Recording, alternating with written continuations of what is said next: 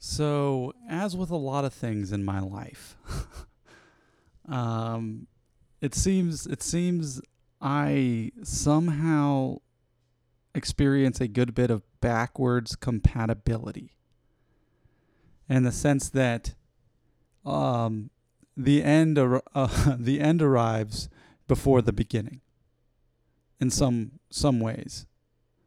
Uh, a lot of times I end up learning something or doing something, and like I figure it out. And then the article or the YouTube video I wish I could have seen appears afterwards. That has happened many, many times in my life. It's almost as if it's like I can't catch a break. um, and that's kind of what is happening now with today's podcast. Because I want to start at the end. Okay? So what I want to do here is I want to read some excerpts from one of my favorite books ever, of all times. I'm going to read from the book, and then we're going to go into what got written today.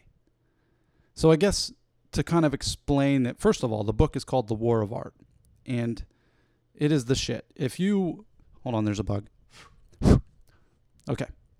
So if you're a person, right? You should read this book. I was going to give you some classifications or some labels or some how to decide if this book is meant for me. But if you found this podcast and you've been engaged up till this point, or you've never been engaged before and somehow landed on this, then this book is for you. It's called The War of Art. And, when I first encountered it, it was as if the author was describing for me what I was up against in regards to moving towards my dreams. And it was a breath of fresh air. Became almost a religion for me. It was just like I went so hard in the paint with The War of Art. I even started study groups about it. And I ran groups and brought pieces of the book into it, and we talked about it, and it didn't really work that well, because like any really powerful message or wisdom, it's not meant to be talked about.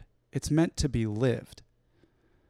And so that's kind of how this book is. It's I do not believe I'd be able to do this intro had I not lived it before recording today.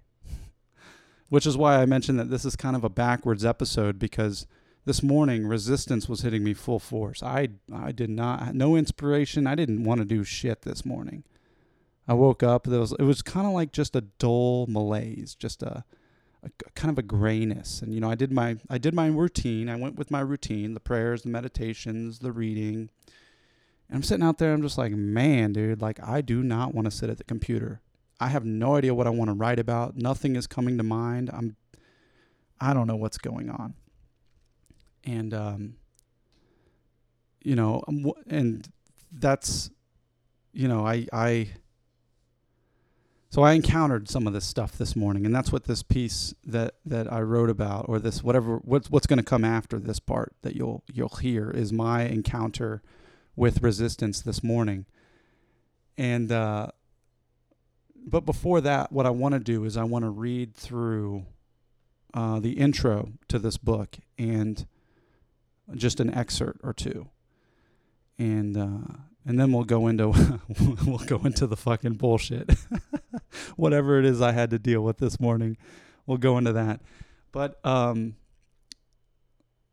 want to say this. I guess I just want to extend some gratitude to Mr. Pressfield, Stephen, because there was a time when I was trying to make sense of who what I'm doing, basically. There was a time when I was being myself, and I didn't have any mentors. I didn't have any. I felt alone, really, and I was listening to people and listening to podcasts and reading Pressfield's work and listening to Seth Godin and Brian Koppelman and all these other artists. I was really just hanging on, and their stories, their messages, their ways of looking at things helped me stay afloat in a time that was really tough for me. And I would send emails occasionally to Seth and Stephen, and I would just check in about my progress of where I was at with what I was pursuing, in regards to my own artistry. And man, they always responded. They always hit me back, and it was just awesome. It was just awesome. So I just want to extend some gratitude to those guys, because it means a lot to someone who's in the who's in the struggle and is just trying to make their way and whatever that looks like. And then one of these authors, one of these people that are being helpful actually reach out and say, "Yo, bro, like, keep going." So that's a little thank you to Seth and Steve before we get going. But this is what we're about to read here is an excerpt from Stephen Pressfield's The War of Art. Going in.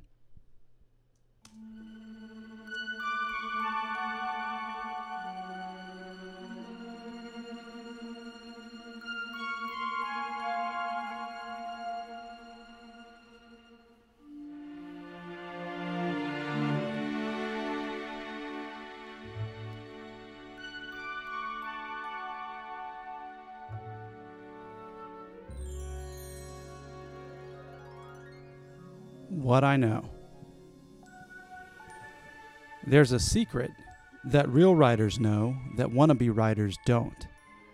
And the secret is this. It's not the writing part that's hard. What's hard is sitting down to write. What keeps us from sitting down is resistance.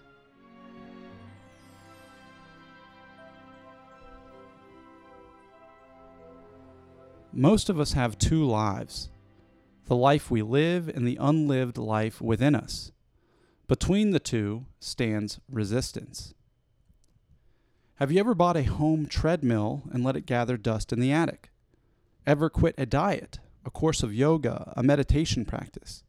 Have you ever bailed out on a call to embark upon a spiritual practice? Have you ever wanted to be a mother, a doctor? Late at night, have you experienced a vision of the person you might become, the work you could accomplish, the realized being you were meant to be? Are you a writer who doesn't write, a painter who doesn't paint, an entrepreneur who never starts a venture? Then you know what resistance is. Resistance is the most toxic force on the planet. It is the root of more unhappiness than poverty, disease, and erectile dysfunction. To yield to resistance deforms our spirit. It stunts us and makes us less than we are and were born to be. From the age of 24 to 32, resistance kicked my ass from East Coast to West and back again 13 times. And I never even knew it existed. I looked everywhere for the enemy and failed to see it right in front of my face. Have you heard this story? Woman learns she has cancer, 6 months to live. Within days, she quits her job, resumes the dream of writing Tex-Mex songs she gave up to raise a family, or starts studying classical Greek, or moves to the inner city and devotes herself to tending babies with AIDS.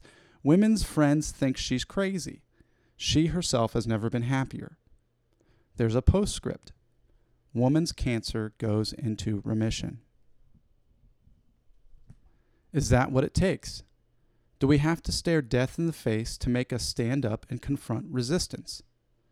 Does resistance have to cripple and disfigure our lives before we wake up to its existence? And this part right here, I'm breaking the fourth wall. This part right here is this is good. Here we go. How many of us have become drunks and drug addicts, developed tumors and neuroses, succumbed to painkillers, gossip, and compulsive cell phone use, simply because we don't do that thing our hearts, our inner genius, is calling us to. Resistance defeats us.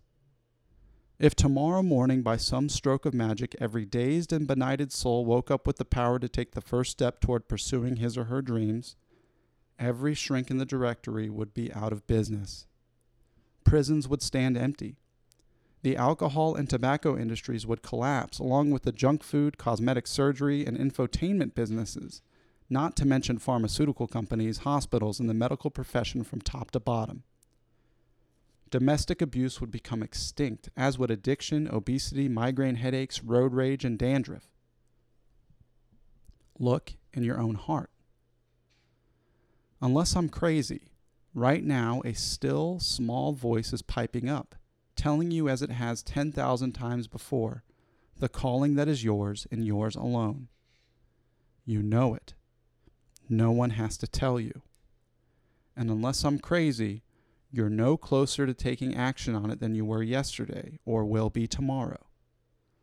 You think resistance isn't real? Resistance will bury you. You know, Hitler wanted to be an artist.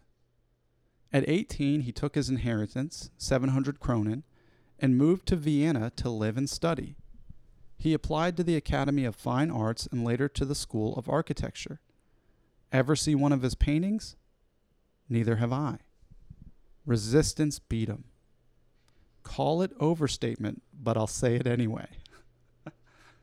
It was easier for Hitler to start World War II than it was for him to face a blank square of canvas.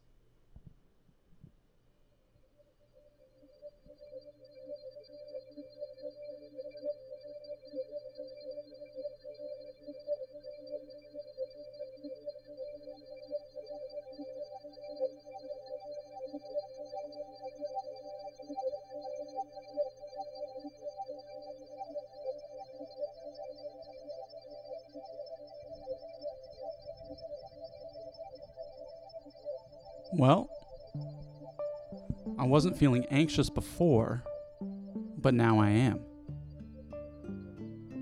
Because I woke up with nothing to say, no ideas or topics or interest in recording or writing. I haven't felt inspired to do anything all morning. In fact, the reasons I've created for participating in this work are fading away. My brain is beginning to convince me that what I'm doing is inherently selfish.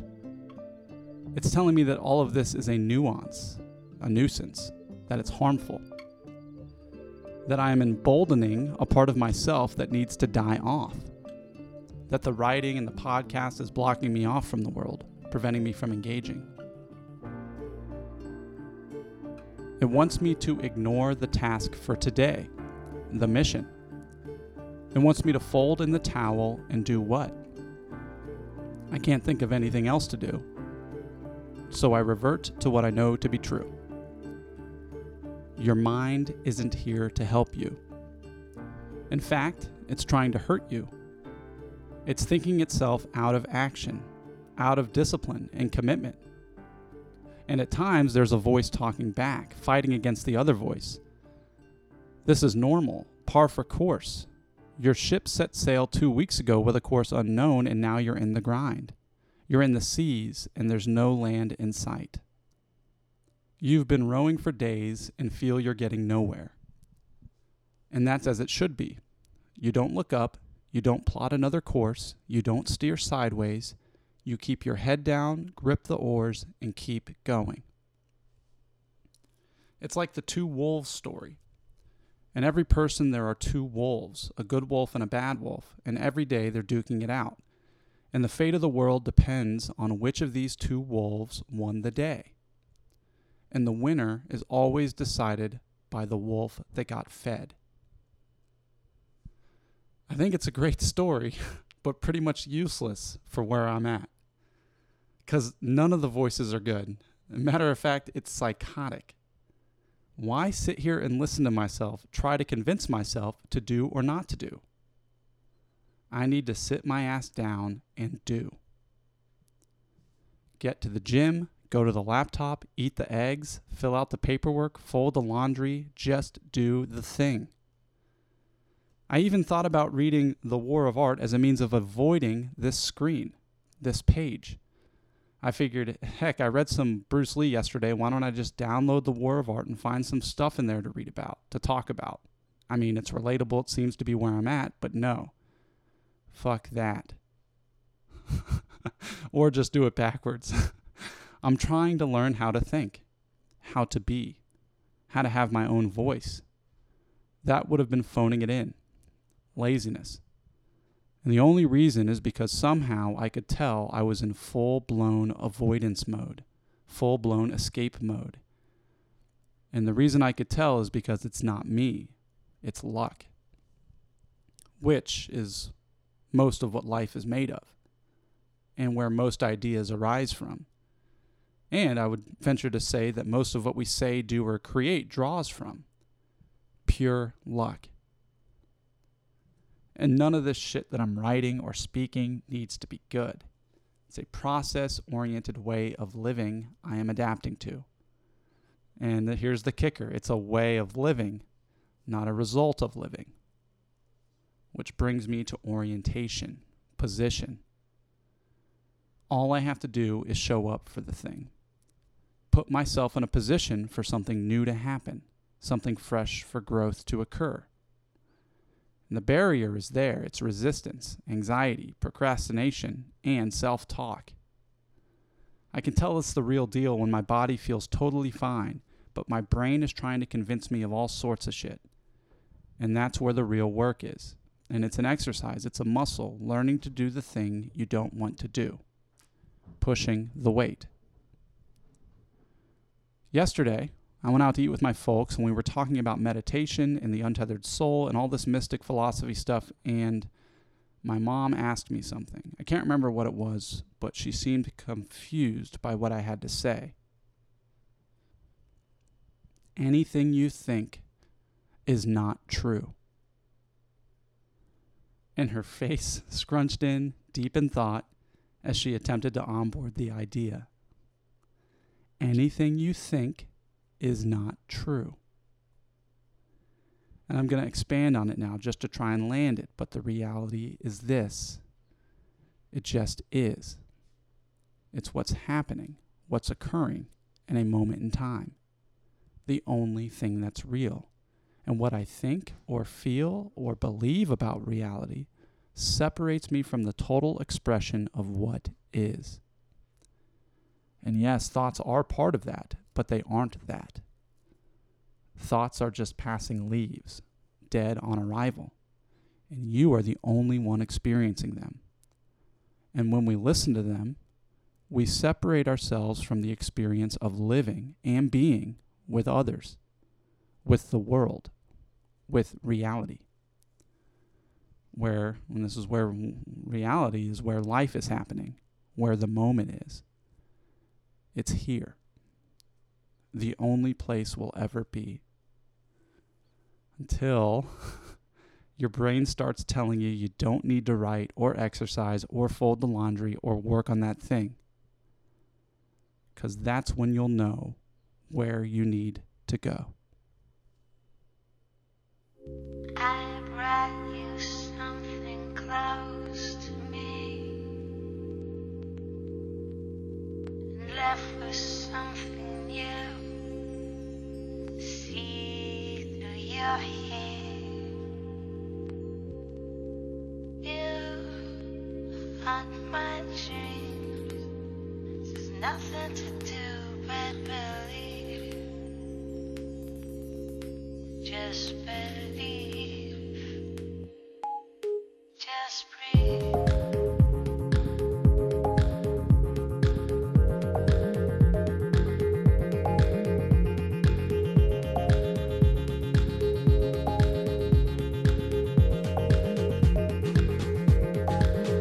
Another day. Just believe. Another day.